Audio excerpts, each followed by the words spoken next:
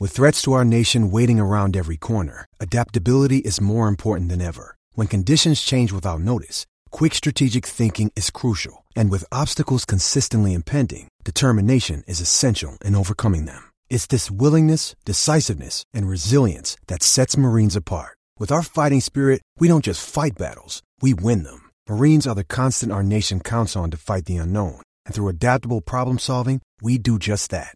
Learn more at marines.com. Hey guys, it is Ryan. I'm not sure if you know this about me, but I'm a bit of a fun fanatic when I can. I like to work, but I like fun too. It's a thing. And now the truth is out there. I can tell you about my favorite place to have fun. Chumba Casino. They have hundreds of social casino style games to choose from with new games released each week. You can play for free anytime, anywhere. And each day brings a new chance to collect daily bonuses. So join me in the fun. Sign up now at ChumbaCasino.com. No purchase necessary. VGW. Void where prohibited by law. See terms and conditions. 18+. Judy was boring. Hello. Then Judy discovered ChumbaCasino.com. It's my little escape. Now Judy's the life of the party. Oh, baby, mama's bringing home the bacon. Whoa, take it easy, Judy.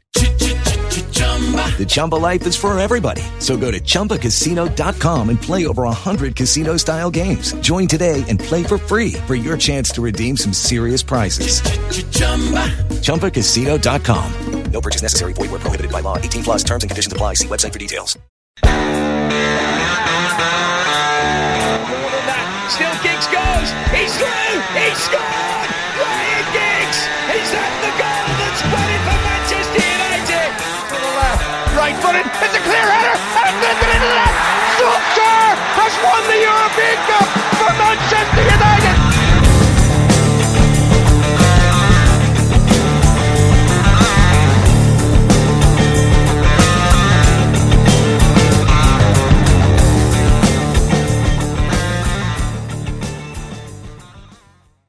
Hello and welcome to another episode of the Strettycast. My name is Dale O'Donnell, your host again.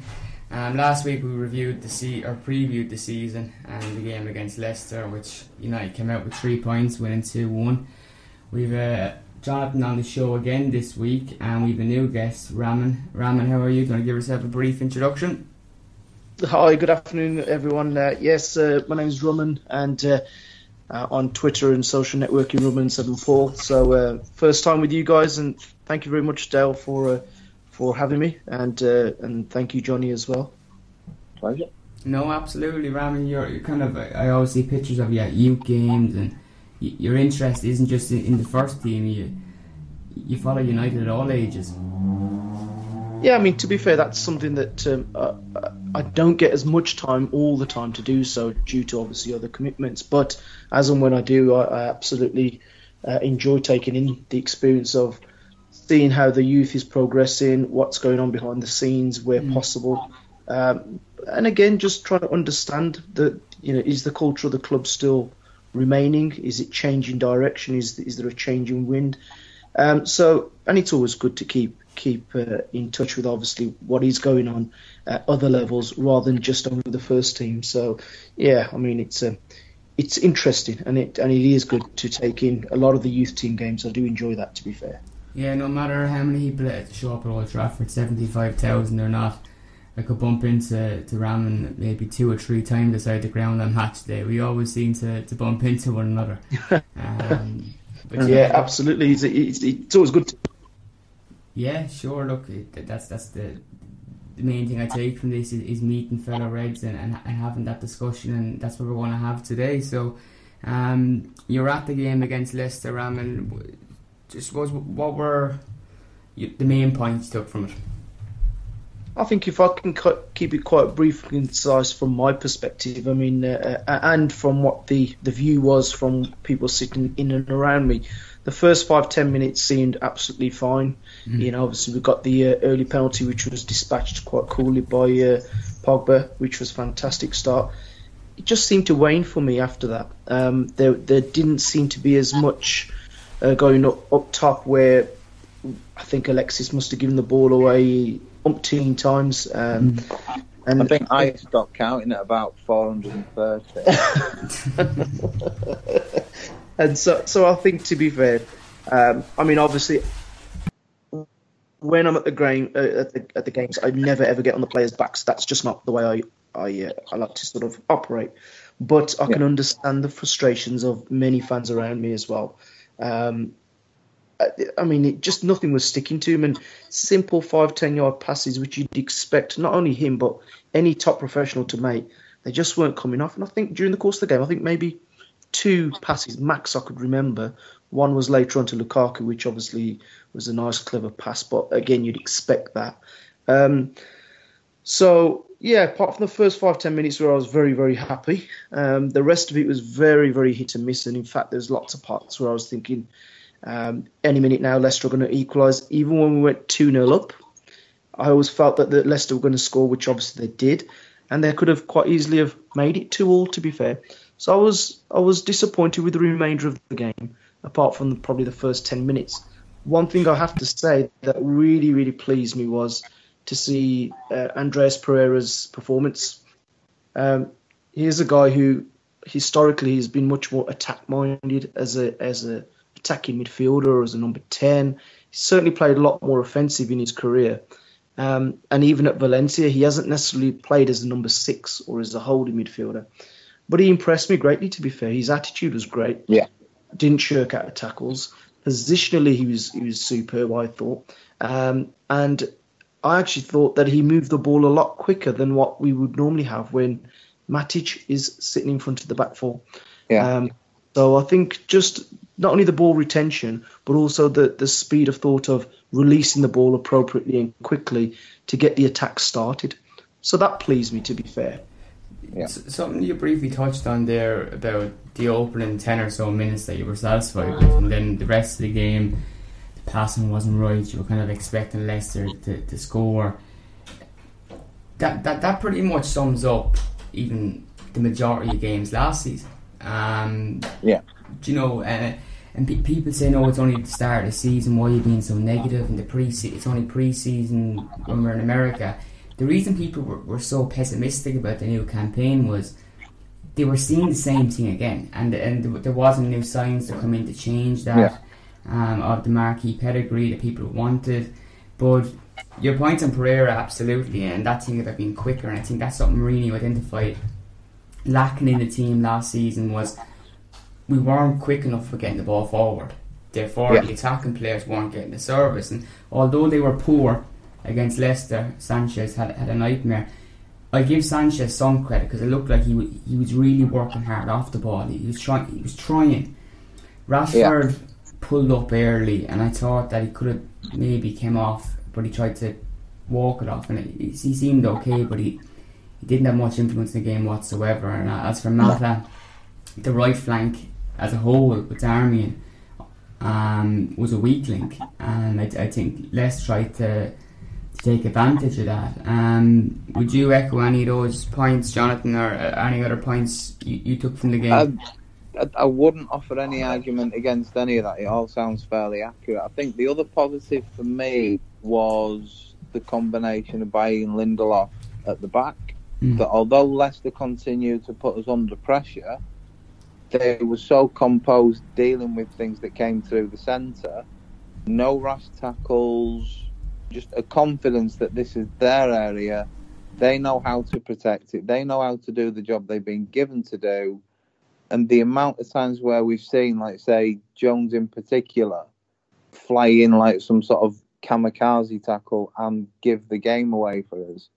So many times the lads could have done that with the pacier members of Leicester's attack trying to get in behind, and they just play with the kind of composure and organisation that just meant there was very little actual created by Leicester and all the pressure they put us on, because they just marshalled that back line quite tightly, and we've not seen that consistently for some time. So if the lads are able to stay fit and carry on like that, if we actually get functional full-backs that don't make me cry when their name's mentioned in the starting lineup, then we might not be in as bad a position as some people think. Yeah, look, I thought the partnership between Bailly and Lindelof was a big positive for me, and it's very, very important that those two get a consistent run together, because any centre-back pairing is not going to work if you're going to be chopping and changing. And as fans too, it's hard for us to kind of evaluate, and I'm sure the manager, which partnership is actually best until you get a chance of working consistently with two defenders. And I think as things stand, they are our best two centre halves, and we have to try and make that work. Now, Bally at times he does jump in, but look, he's 23, he's still young, he's still learning the game, but he's so many attributes to his game. I think that he could become a world-class defender. Absolutely.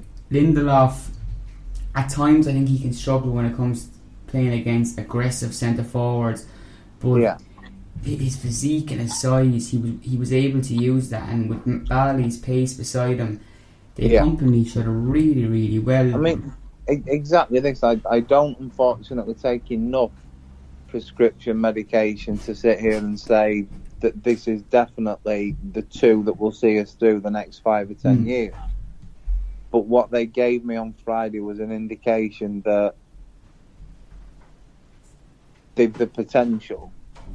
I see much more potential in them as a duo than I did at certain periods last season, where be it injured at just anything as complicated as sneezing, or just looking more so in Lindelof's case, out of his depth anytime the ball came near him. There just seems to have been sort of a little bit of a transition over the summer where, obviously in Lindelof's case, he's gone and had a fantastic World Cup. That can only build your confidence that you've gone and played on that stage and done yourself more than justice. You're going to come back to your day job with a bit more belief in your ability to do it. Ramin, on Lindelof, I always had to feel last season that when he came to United, I thought we were signing a good player. I always felt it was a lot more. The reason he struggled to settle in was to do with perhaps stage fright. The size of the club, the size of walking out at Old Trafford is massive, and it's going to take time to get used to. And people need to understand that too. And people are writing him off way too soon. Do you think that this season could be the making of Lindelof if he can stay fit? Do you know, it's interesting because where I sit, usually the warm-ups happen quite close by, and last season on numerous occasions, he'd come over and have a chat, in particular with Bojan Djordjic, and obviously the fact that when he used to come over, his demeanour, etc., actually never gave me any belief that he was nervous or had stage fright of any sort. I think with any partnership, whether it's up top, whether it's a pairing, whether it's a right winger with a right back, whether it's centre halves, it needs time, and the partnership needs to mature and develop so that obviously understanding between each other, communication, all those key attributes, and of course confidence plays. I mean, Johnny made a great point there, which I was going to allude to as well. The fact that the World Cup itself heralded a good time for Victor Lindelof could only be good for the club, and I'm sure there'll be plenty of other players that have played for their countries that will come back feeling, almost 10 foot tall. And in Lindelof's case, I thought he'd done very well. There was a couple of moments, to be fair, in the first half where I was like, this is a bit shaky. But again, you have to credit Leicester centre forward number 10 Maddison. I thought he really, really played well. To be fair. Very good. Yeah, but as debutant, he was incredible for his first game in that league, and just his confidence and composure at actually doing the job they brought him in to do. He already looks like a player who's only going to be at Leicester for a limited amount of time. So yeah, he had great energy, great exuberance, and I have to say some of his movement off the ball was very intelligent, very, very. Actually, I think that he made it easier for them not to miss Vardy for 80 odd minutes or so. Yeah. So I thought he'd done well. But back to Lindelof and Bayer, I think what we've got here is a potential for a partnership, as you've quite correctly pointed out. That moving forward, okay, they might not be pulling up trees at the moment, but there is that potential. Bayer is very rash at times, and I have to say I've made that very, very obvious in the past, that I think sometimes his judgment calls can be borderline, and you're almost worrying that one bad tackle is going to be a penalty or a red card. Well, I mean, I think part of the trouble for me with him is it almost seems to be that when his bad tackles are bad, it's not even the red card or the penalty, it's the injury he ends up giving himself in how badly he executes these things, that the majority of times we've missed him for however many weeks or months, it'll more often than not be a result of his own tackle that went wrong rather than something that's... I think that's called Phil Jones syndrome. I don't know, I'm going to say, getting injured.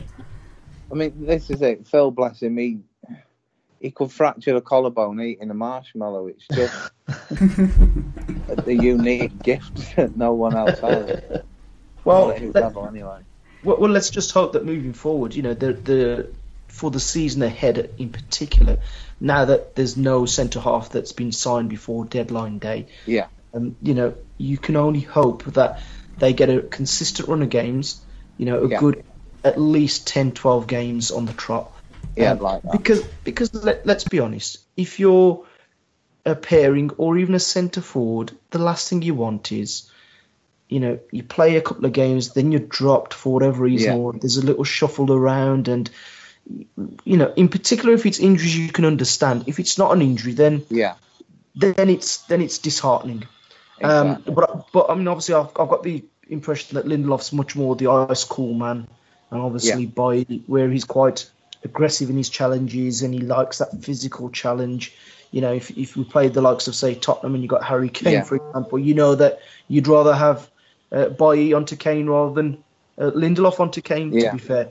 But I mean, this is it. It's that lovely old cliche that sometimes you just need that fire and ice, which is what you had in Rio and Vidic. You had you one guy who would quite happily punch his way through a wall, and the other one who was just velvet. It just, you need sometimes that contrast in your back two that are like so opposite they just gel.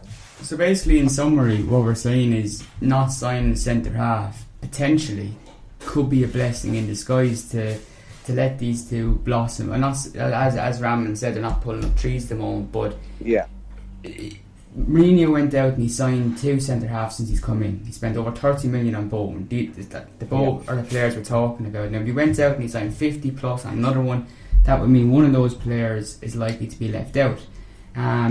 That's not a good situation. So if he can make the most out of this defensive partnership, Mourinho, it could be a blessing in disguise. Another situation surrounding Mourinho we're going to move on to is the Mourinho and Pogba situation. And it is a situation, and it has been for some time. It's not something that's brewed over the summer. It's been going on since last season, really.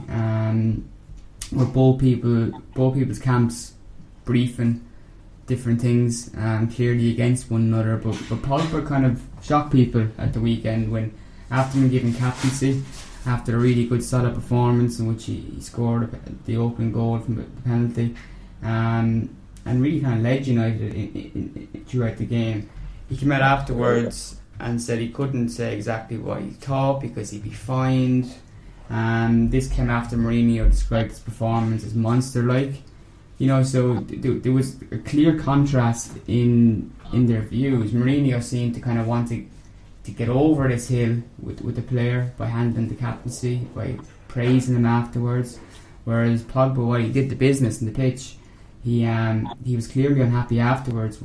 What's been brewing? Raman, where do you stand on this? Do you think there's anything in it, or are you dismissing it as us media folk making a mountain out of a molehill? I don't think you can dismiss anything at the moment, but at the same time, you can't read far too much into anything either. The old saying goes, "There's no smoke without fire," and I think that's quite true in this case. From my understanding, this has been the case for probably 8-9 months. You know, yeah, definitely. It's been going on for about 8-9 months, as far as I'm aware, and like that's, you know, I'm not a Mr. in the know account or anything like that, but obviously you get, you know, you get vibes and you get sort of wind of something, and I got wind of something at the start of the year.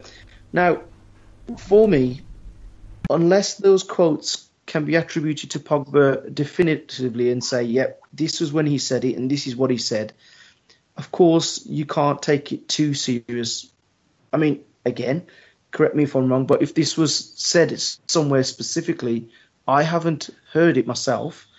And if it's a so-called respected journalist, great, I'd love to know who. But I don't know exactly what Pogba has or hasn't said. What I will say is that I know Jose's had a lot of detractors, and in particular for his style of football. They don't like this. They don't like his demeanour. It's quite interesting because, from what I can gather in the summer, whilst they were away on tour, the harmony in the camp was absolutely fantastic. It always looked it. In everything they did and sort of was captured. Everything, be it sort of the youngsters doing their initiation song or just the mood in like the training camp that you saw.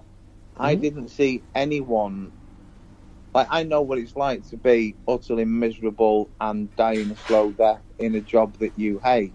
Yeah. You couldn't look at a single player involved in that tour and tell me at any stage that they came across that way. They looked happy to be there, happy to be involved.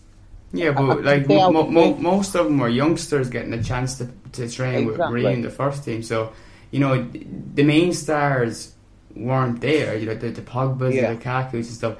And the issue is with Pogba. Yeah. I suppose one player you can allude to is Luke Shaw, and he gave an excellent interview to ESPN how Mourinho helped him last season and was texting throughout the summer and how he was working hard and changing diets and stuff. That's fantastic, and I've heard nothing to suggest that the dressing room has turned against Mourinho or there's any sourness. It just seems that there might be 2-3 players that aren't happy, right. And to be honest, every team I think suffers with that, but it's just a shame that at the moment United seems that there's 2 pretty big names, and that's Paul Pogba and Anthony Martial. And you know, with this Pogba situation, Barcelona are really allegedly sniffing around with a week or so left with their transfer window. We covered in the blog that Paul Pogba and Martial would be going nowhere this month. They've been told they're going nowhere. And anyway, United cannot sell Paul Pogba without having an immediate replacement. There's no way. It sets our season up for a nosedive, I think. But beyond any doubt, it would, if only for the mental effect it'd have on the squad, that their supposed marquee talent, their World Cup winner, their captain at the start of the season, is then basically sold 2 games into it. Yeah, look, before you've even built any momentum, it's destroyed. Paul Pogba is basically a cow to Ed Woodward. He milks him commercially as well, you know. So you have that part of it too, and sadly, in many ways, that takes priority at Manchester United. The commercial growth and how things run commercially, because if it didn't, you can be sure more of an attempt would have been made this summer to close that gap with Man City. Like 19 points is not something that I can see bridged in one season. It's something you have to work on and hope that City weaken. They've kept the core of their team. They've added Mahrez, so it's still pretty much a very, very, very strong unit. But with this Pogba situation, Raman, do you fear that if it continues, that it could breed maybe throughout the dressing, that Mourinho could have more of a problem on his hands? And also, how do you think Mourinho is going to react to these alleged quotes? Because Mourinho is someone too that has always had power. Power is a big thing as a manager. When a player starts flexing his muscles, a manager has to do something, and I'm kind of intrigued to see this week in the pre-match press conference whether Mourinho, when he's asked, because he will be asked about it, how he hits back. Well, the thing is this, Dale, it's always a two-way thing here, isn't it, really? I don't think it's completely and utterly Mourinho's fault, and I don't think it's completely and utterly Pogba's fault. Sometimes in any walk of life, any sort of job that you have, you can have a clash of personalities, egos, whatever you want to call it. The reality is Paul Pogba is, on his day, undoubtedly the best midfielder in the world. When he wants to turn it on, he can turn it on, and he can do everything. There's nothing he can't do. You know, he can attack, he can defend, tackle, head, do everything. sometimes your own attitude and application towards whether it's training, whether it's games, or whatever, can affect things.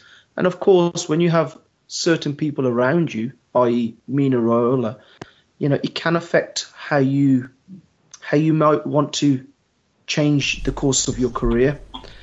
Jose has always been a serial winner, where obviously he's won lots and lots of things, but I don't think he probably realised just how difficult it might be as a tenure as a Manchester United manager, especially under the Glazers / Woodward. Yeah.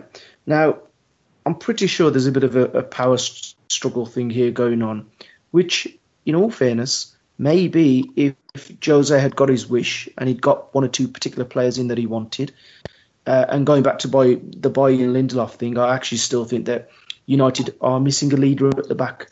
So, of course, if those rumours are true and Pogba's saying, what I'd like to say I could get fined, we don't know exactly what he's on about. There's cryptic messages or whatever.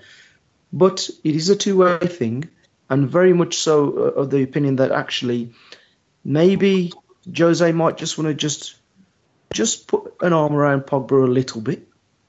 But then again, we don't know behind the scenes if he's actually tried to do that, and actually it hasn't been reciprocated.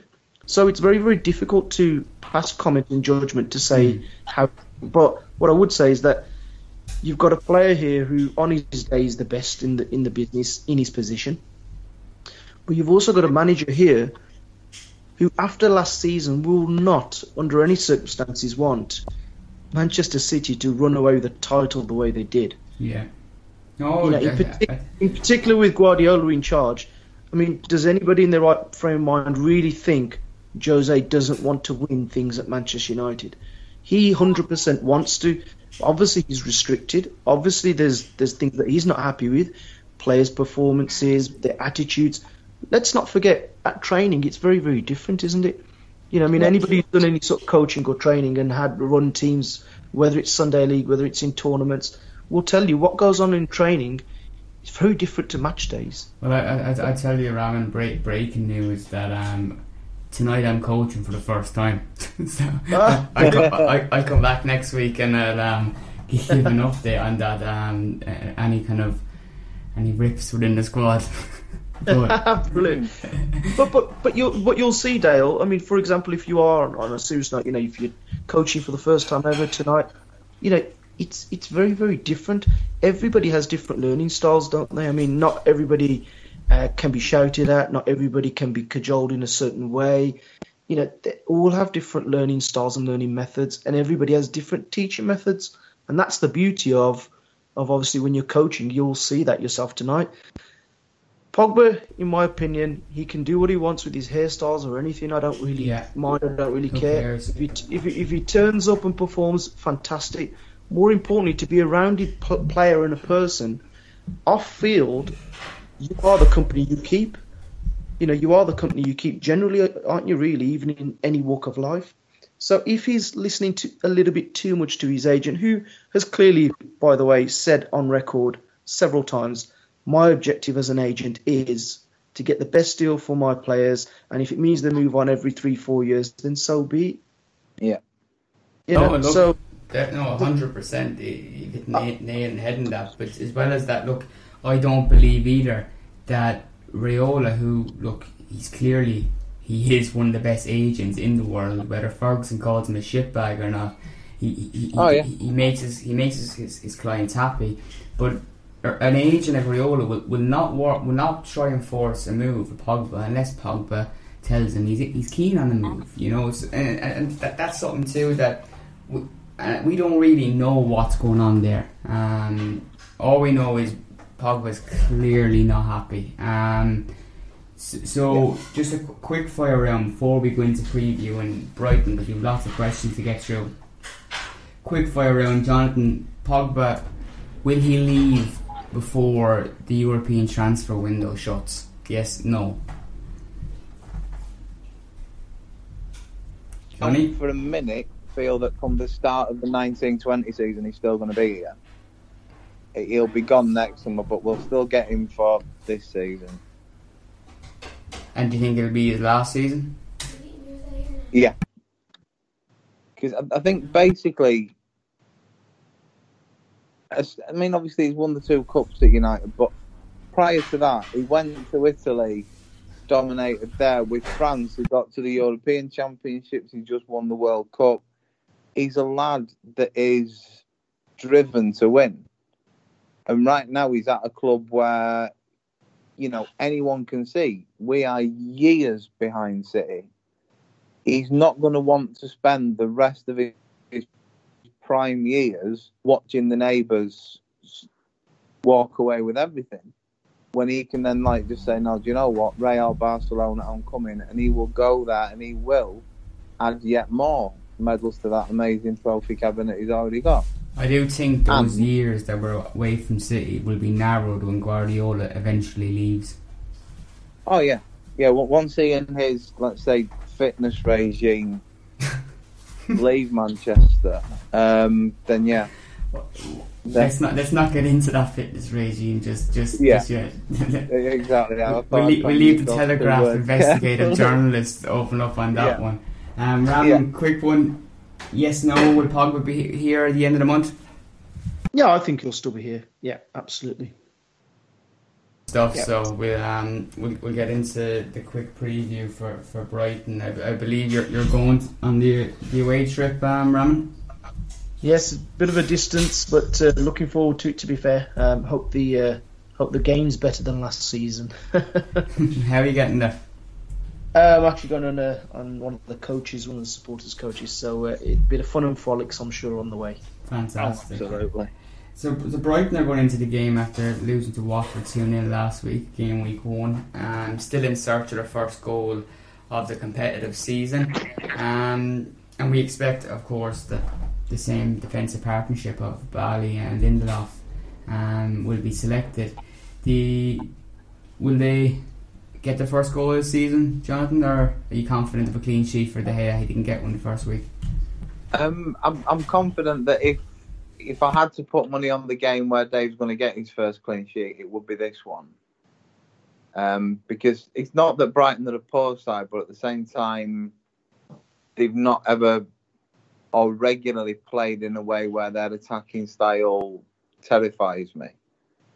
So I think if we go there with any level of organisation, an actual plan to attack, it could be one of those games where I'm not suggesting a rout, but certainly more comfortable than the opening game was. Yeah, I suppose too you have Glenn Murray up top, and he's going to be a real target man, so it'll be interesting how Lindelof kind of deals with that kind of, as I mentioned. You can certainly give Murray some credit for the fact that with the experience of just playing the game that he has and his ability without any great pace to constantly sort of find that space in which he can be a danger, that will sort of maybe pose questions to the lads that Friday night didn't. But again, hopefully it's another test that they can successfully pass. Yeah, and he actually had to recover from a knock as well last week. So he wasn't 100%. So again, I do think that duel between Murray and our two centre halves will be intriguing to see how they improve on maybe last week's performance against Leicester, if they can do that. What are your thoughts on Brighton, Ramin? Is there any kind of other players, bar Murray being a target man, that you'd point out, or do you see this being kind of it wasn't an easy trip last year, but an easy trip this year? Well, I think obviously last year the 1-0 reverse, I think it was Pascal Gross, wasn't it, who scored the winner for Brighton last year. That was extremely disappointing. I suppose opening day defeats can dent obviously confidence just as much as opening day victories can increase the confidence. I think what I'd like to see, if I'm honest with you, is for United to probably worry a little bit less about Brighton and what they might pose as a threat to ourselves, and actually almost let the forwards off the leash a little bit and just say, go out there, play, enjoy, attack, a little bit more back to the style that really we should be used to as United fans. Because for me, I don't buy into the argument that our players aren't good enough. And the reason being, and to be fair, I'm going to stick up for Marcus Rashford a lot here, because I know there's a lot of people criticising, but he's not, he can't play up there, up top on his own. You got to look. Let's be honest. There's very few forwards in the world that can play up top on their own. The problem I think that United have had over the last couple of years is that any forward, whether it's Lukaku, whether it's Rashford, whether it's Martial or Sanchez, if your teammates are good 20 yards away from you, 15, 20 yards away from you, and you'll see what I'm saying later on, Dale, when you're doing your coaching. If you've got so much gap between whether it's your forward line, whether it's your attacking midfielder, whether that link-up play is vital. Now, if we can just close those gaps, narrow those gaps a lot more, whoever's up top, whether it's Rashford, whether it's Lukaku, and I'm pretty sure he'll probably go for Lukaku, that's just my feeling. Although, by the way, I think it's interesting that, and I'm glad that Rashford's got the number 10 shirt, because that gives me a bit more hope that Rashford will get more game time, even more sort of starts, hopefully. But whoever's up top, I'd like to see us actually attack them and let them worry about us, and not be too concerned about whether it's Anthony Knockaert, whether it's Glenn Murray, whoever's their danger man. Well, actually, we've got plenty of danger men ourselves. I like the idea that against Leicester we had Pogba, Pereira and Fred, because I thought the mobility in midfield was much better. Yeah. In fact, if I'm honest with you, I actually thought out of all of those, Pogba was probably the weaker at the midfielders, although everything I read was that he was immense. I thought Fred had a great debut, and I can't wait to see him build. Yeah, absolutely. He was tenacious in his tackling. He was energetic. He wanted to keep the ball moving forward quickly. And that's the thing at United as well. The last few years, we're so slow at passing the ball around to each other that, ball retention, great. But in terms of moving forward in the final third, we are so slow and predictable. Unbelievable. The gaps that we leave are just shocking at times. And that's where I'm quite excited to see Fred and Pereira in particular. And let's face it, when you're playing with a fellow countryman, it's a bit easier to settle in as well. And definitely. I think that was quite noticeable off the field as well for Fred. Obviously having Pereira there, so I'm quite excited, to be fair, to see in terms of the link-up play how we can affect Brighton and let them worry about us more than us worrying about their danger men. Look, and as well as that, when you're on about the Rashford thing, playing up top alone, since he's come into the first team, it's rarely been the case that he's been the main man up top alone up front. He's often played out wide on the left, rarely a time on the right. But the point they're making there is, if you want to see Rashford at his best alone up top, you mentioned the distance between the players behind him and stuff, and that's valid. Again, consistency. Give him a consistent run the team, because you can't expect a player to come out wide for every game, every now and again, and lift up trees. That doesn't happen. And then when a player doesn't do that straight away, when he doesn't score a hat trick, people are on Twitter bashing him straight away. It doesn't matter who it is. There's no player gets away with it, and it's ridiculous. You can't expect someone to change the position for one game and hit the ground running. It has to be something that over time that he builds on, and people forget how young he is. He's still developing his game. Absolutely. It's so easy to forget that, because they're Manchester United players. We're expecting the best the whole time, but with a bit of caution when it comes to a young player, let the player breathe a small bit. Let the player make mistakes. It's going to happen. We'll see those results in the coming years when that player develops, hopefully, and he's still a Man United player. I think my frustration for the lad is, you look at certain points last season, like Liverpool at home, the most perfect setup I can remember us having in the entire last season. We know that Lukaku can boss whichever of their defenders is going to come up against him.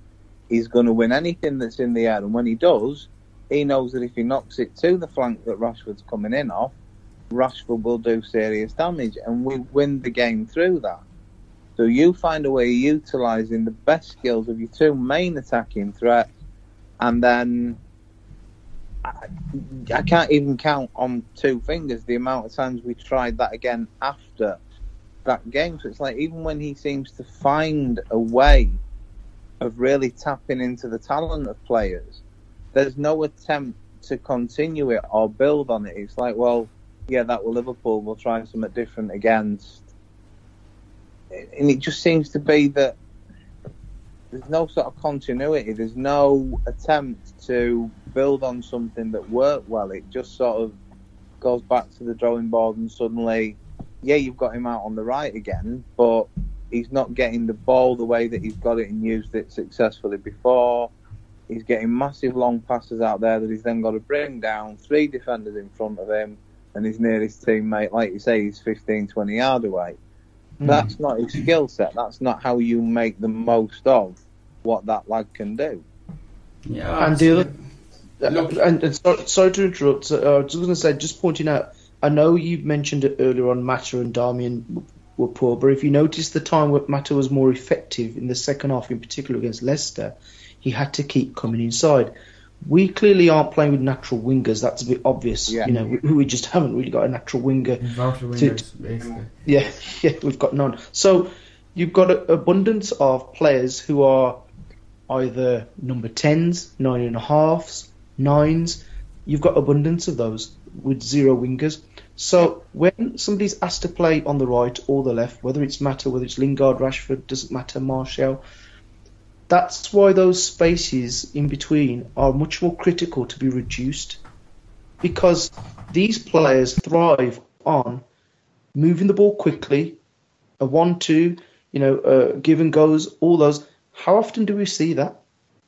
How often do we see? Rashford last year, you just mentioned about against Liverpool, he had a stormer, because, large parts of that game, because he pinned their right back right in his own half. He didn't let him back. He didn't let him come out. I think he may have possibly 1 or 2 attacks, I don't know. But he made sure that he was on him all the time. Now, that's something that's okay against, say, Liverpool and maybe against City or whatever. But again, you've got to make sure that whatever your plan of action is going to be, you've got to have the right personnel. Yeah. And I do think not only have we missed a trick by not getting a centre half who is a leader at the back, we certainly missed a trick about trying to find the right winger. No, look, or it's something that the club need to address, and I thought they would in the summer, but obviously we didn't deliver at all in the summer, really. Fred's obviously go capture. Can't wait to see Dalot and Lee Grant. Not sure how much we'll see of him, but that's it, really. I want to spend a nice chunk of time answering some of the questions, because there's a lot there. So just another quick question for the two of you. Ramon first, scoreline prediction for Brighton away? This is the part that I don't like, because I don't like predictions. Do you think we'll win? Are you confident about a win? We'll just say yes. Okay. So no. To be fair, I do think we'll win. I do think we'll win. I think it'll be closer than people might think. Okay. But I think we'll win. I think he'll be very pragmatic being away from home, but I think we'll snatch a bit. Jonathan, how about you? I'll go United 2-1 again, because I can see it being very similar to Leicester. Get 2-0 up, and rather than go for anything extravagant, try and sit the game out and just manage to give something away late on that causes us far more panic than we should have had throughout the game. Yeah, I'm going to go United 3-0. A bit more confident than last week. I think I actually predicted a draw last week. But I'm going to go United 3-0 this week, and I think Lukaku will be amongst the goal scorers. So, into the questions, we've got a shit ton this week. I've been asking the listeners from last week to send questions in since the previous recording, and I put a tweet out this morning which got a response from a massive Liverpool blog named Empire the Cop, which has led to about 110 replies, and Liverpool fans all screaming Firmino. He asked, would you swap Lukaku for Firmino? Obviously it's a bit of a piss take, but Liverpool fans are weighing on it. My view on that is Firmino fits the Liverpool system perfectly. I don't necessarily think he would fit Mourinho's system at all. Our wingers don't play the same way as their wingers do, and Firmino gets the best out of the likes of Salah and Mane. You put Lukaku into that, he's a much better finisher than Firmino. He's never an out striker. So to answer the question, no, I wouldn't swap Lukaku for Firmino, but I can see why Liverpool fans are adamant about Firmino because he fits their system so well. How about you, Raman? Do you think that you'd swap Lukaku for Firmino? Well, first I'm going to apologise for boring you guys again and making the same points again, but unfortunately I think they are a bit relevant and pertinent to the question that you posed. Firmino is a classic 9.5, as we sort of like now call it, and I know you're probably thinking, what the hell is a 9.5 for? For Firmino, he's almost like a cheat centre forward at times. Well, great teeth. Yeah, which obviously suits their system well. And remember, I was saying about the cohesiveness between the front three, for example. You've got Firmino, Salah, and Mane, out of which I would probably say the closest as a centre forward, as an out and out centre forward, is probably Mane, because I wouldn't even say Salah's an out and out centre forward either. But they play that system well because they link up well together, smaller gaps. Okay, you've got Lukaku, who is much more of a target man and used much more of a target man. If he had somebody a bit closer to him, for me, the argument would be blown out the water and everybody would be saying Lukaku. Why? Because I think he would get a lot more goals. By the way, he got a great number of goals last year, but I actually think he'd get even more if he had somebody closer to him, or he had wingers. Or he had wingers that can actually put the ball where he wants it and where a striker needs it. So it's a bit of a difficult argument to sort of nail and say, right, all day long I'd have Lukaku, because again, like you've just alluded to, Dale, you've said that the system that they play suits Firmino. Correct. The system that Jose plays, you might not find Firmino would do so well. The system that Klopp plays, you probably find Lukaku wouldn't do so well. So it's a difficult sort of answer to give outright. Depends on the group of players you've got, the style that you want to play. Do you want a target man? Do you want almost like a no number 9 and you got 3 9.5s or 10s? How do you want to do it? You know, are they quick enough? Are they nimble enough? To be fair, credit where it's due, and I know I hate giving credit where it's due to Liverpool, but let's be real. Firmino is an intelligent footballer. Yeah. Okay? He picks up great positions. He links up well with obviously Salah and Mane in particular. For me, I would choose Lukaku as a long term simply because I think that his game intelligence has improved, by the way, and I think he can improve even more depending on who he has around him. That's my honest opinion. And as a finisher, I agree, Dale. If I was given the choice, I would go for Lukaku. But there's no denying, by the way, Firmino's finishes, some of those finishes have been top quality, so sometimes you have to give credit, even with gritted teeth, than to the opposition. Firmino's obviously a very efficient, effective player, Jonathan. And as we alluded to, that he fits into this Liverpool system perfectly. And I think he'd probably fit into the City team, maybe not as well, but pretty well anyway. But do you think Firmino would fit into any other Premier League team? Whereas Lukaku, I think, which there's not many teams that would say no to him, I think that pretty much sums it up perfectly. That for me, you can put Lukaku in any team in the league and he is going to score you frequently and prolifically, if I can actually speak. Like, if this question was asked to me, would you swap Lukaku for Harry Kane? My answer would be no. Well, no, because we don't get nearly enough penalties for Kane to actually... No, but I accept Harry Kane is exceptional, up there with the best striker in the league, maybe even in Europe. But I just... Something that Raman said, that when Lukaku came, the progression he made last season and his game intelligence, his all-round game was just so superb. How good is he going to be in 2 years' time, in 3 years' time? Exactly. I mean, I can't shake that memory of coming from behind against Chelsea, with him getting the equaliser and setting up the winner, and that run late on where it's stoppage time and he's gone past 5 or 6 of them with just sheer power and pace and left them just reeling in his path. And yeah, ideally you've got like that Van Nistelrooy type scenario where it's just a cool, composed, finished in the bottom corner, 3-1, thank you very much. But for the most part, it's the fact that he's just taken the momentum out of Chelsea, ran the ball down there, and when the seconds to go, they've got to start again from there. Yeah. But like you say, that intelligence to do that is something that Lukaku of 12 months ago might not have had. He might have beat the first one and then been looking up for a shirt to get the ball to, but no. He's now developing these instincts of how to use his strength to benefit.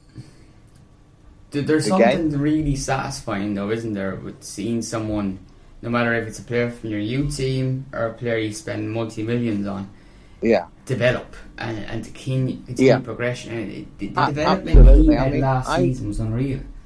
I feel for the lad because he had a very prolific season. But can you imagine how prolific he would have been if we actually had a single player in that squad that could just cross a ball? Cross his legs? I still have flashbacks to that cup final and the amount of times that Pogba was putting fullbacks in behind, entire area to aim at, and it's just a throw into Chelsea at the end of it. And it's just like, you know, here's a guy who you put him a ball in that area anywhere that he can attack, and he is going to burst the net with it. Yeah. And there's nothing for him to attack because everything is 5 yards over his head, 3 yards behind him, or just hitting the first man. And don't forget, fellas. Sorry. I don't just think when you look at how many he managed to score last season while having so little actual service to work on, it's remarkable what he managed to do. No, look, it's what he's doing and what he's going to do this season is going to stump people even more. We are pushed for time, so we're going to go through more questions and be a small bit quicker with them. The first one from Dennis Fahy, or Desi Fahy even. Does a sporting director potential appointment mean Joe's tenure is coming to an end? Is this a complete club restructure for next season potentially? Raman, do you think that a director of football could put more pressure and even end Mourinho's reign as manager?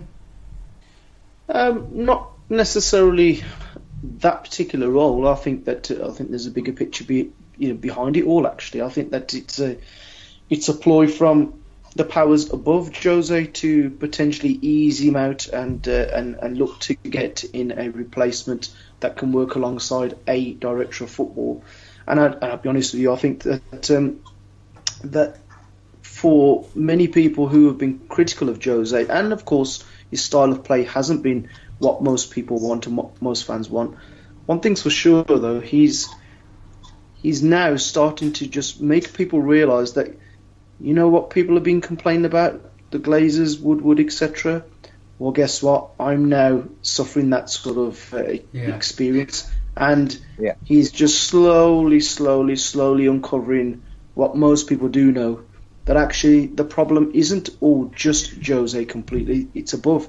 So I actually think it's a bit of a clever ploy by his bosses to ease him out the door gently and say, come in Mr. Zidane, or come in Mr. whoever it might be, and work alongside a director of football. Because let's be honest, Sir Alex didn't really need a director of football, did he? Did it all himself? No. Yeah. So over the years, you see, with director of football, it's a funny one because everybody jumps on a bandwagon once there's one or two teams that have been successful with it. Not every club needs a director of football, and if there is one, it depends on the relationship he has with the manager. And I say he, it could be a she, but generally it's a he. But whatever the relationship with the manager is, has to be absolutely transparent. Absolutely transparent. So I'm pretty sure if there is going to be one, Jose will have a small say. But I wouldn't be surprised if all this is being done without his blessings anyway. just on that before we jump to the next question, because I remember reporting on it when we had a fair idea that Mourinho was going to replace Van Gaal. There was also whispers that United were really considering a director of football. Monchi was mentioned, but what was also mentioned was that they were sounding out Mendes to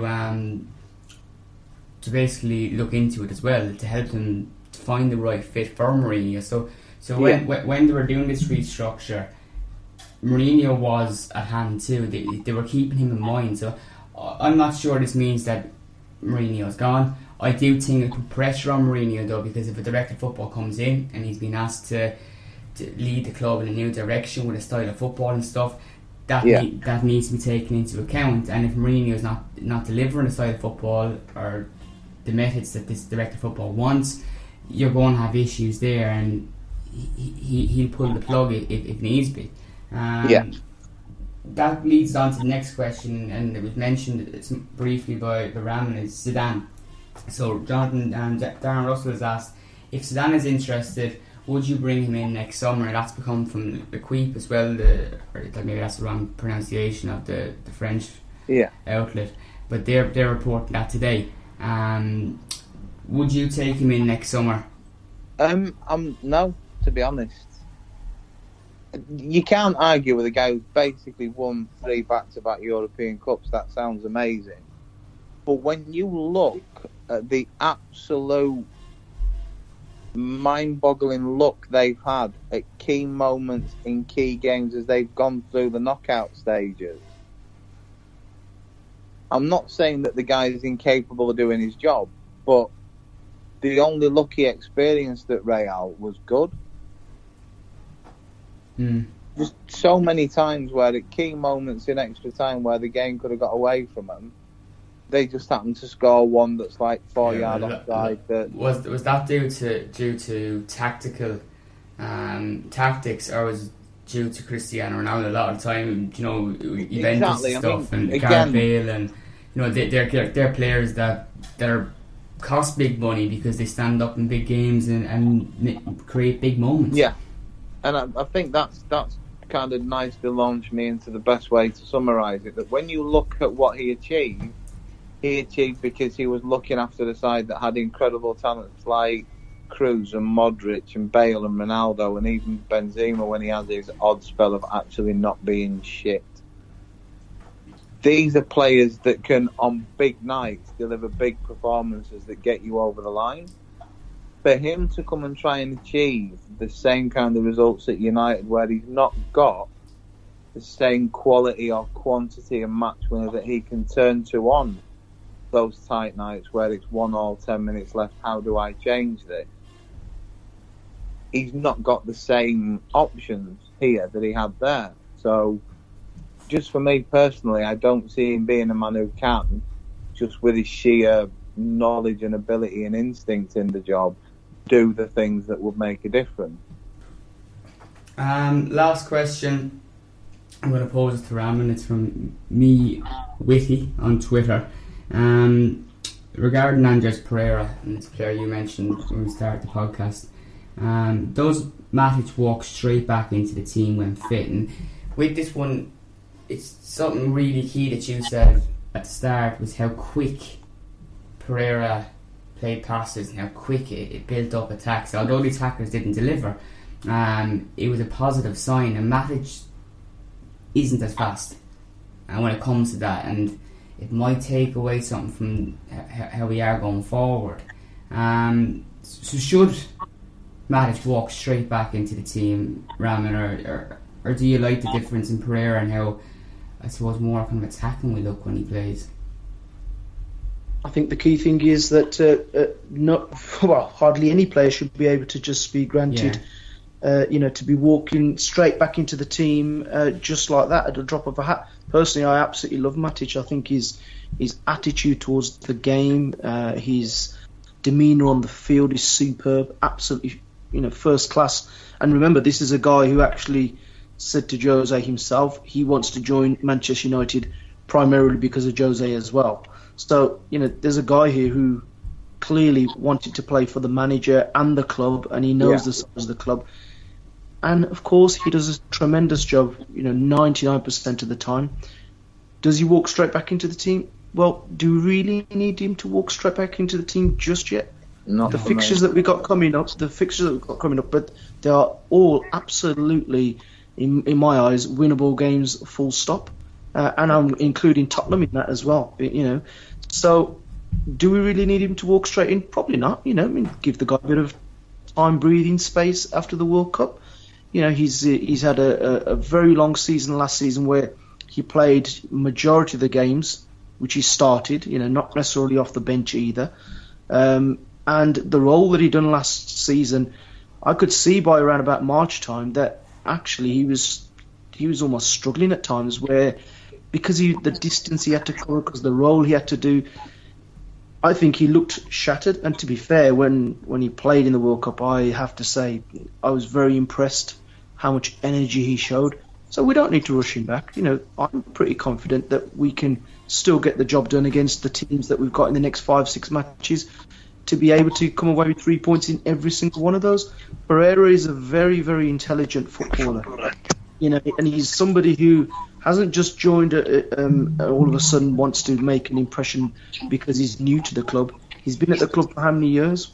What I am surprised at, and I'm pleasantly surprised at how he's adjusted to that number 6 role, because I've never seen Andres Pereira as a future number 6 for United, in that holding midfield role.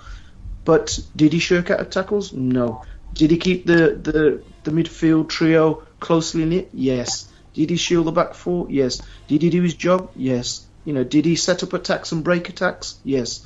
So he ticks all the boxes in my eyes. Why do we need to rush Matic back? We don't need to yet. There's a long season ahead, plenty of games ahead. Matic will be absolutely invaluable for us when it comes to some of the big games as well. I'd have no hesitation in letting him have another week or two's rest. Let him relax. Let him just take his time, ease himself back into it, because no doubt he will still be a big player for us in the season ahead. Absolutely, you've hit the nail on the head in that one. So, just a final question. Michael Jordan's given in a kind of a random one. We always have something funny or different on the podcast every week. Jonathan, we can ask everyone this one. Your favourite biscuit? The bourbon every time. Bourbon, okay. Ramen? The Cadbury's chocolate shorties. I do like a chocolate digestive myself and dip it into my tea. So on that note, I'm going to ask you all just to give your social media accounts a mention so people can follow, and as well as that, keep an eye out for our tweets during the week to ask for questions for next week's podcast. We didn't get through them all this week, so I'm going to pick about 3 or 4 and we'll spend more time answering them next week because we're after going over the hour mark now. So Jonathan, how can people follow you? Not in real life, but on social media. Yeah, because in real life I don't do anything worth following, to be honest. On Twitter they can find us as Beardmong, because I've still not found an actual name worth having. Straightforward. Ramin, you mentioned at the start, we have to give it another shout out. Yeah, no problems. At Roman7Paul on the Twitter and Instagram. Sometimes you might see some music related tweets, so apologies in advance, but most of them are football related, so I hope they're of interest. We might see a few biscuit updates during the week on Twitter with mugs of tea. Anyhow, thanks for listening. Hopefully United get all 3 points again this week and continue a good start to the season. Hopefully a better performance, of course, on the road. Brighton have yet to score a goal in Premier League this season. It's only started, but still, hopefully De Gea gets that clean sheet. Thanks for listening, and we'll see you again next week. More than that, still Giggs goes, he's through, he's scored! Ryan Giggs, he's at the goal that's winning for Manchester United! To the left, right footed, it's a clear header, and it's into the net! Solskjaer has won the European Cup for Manchester United!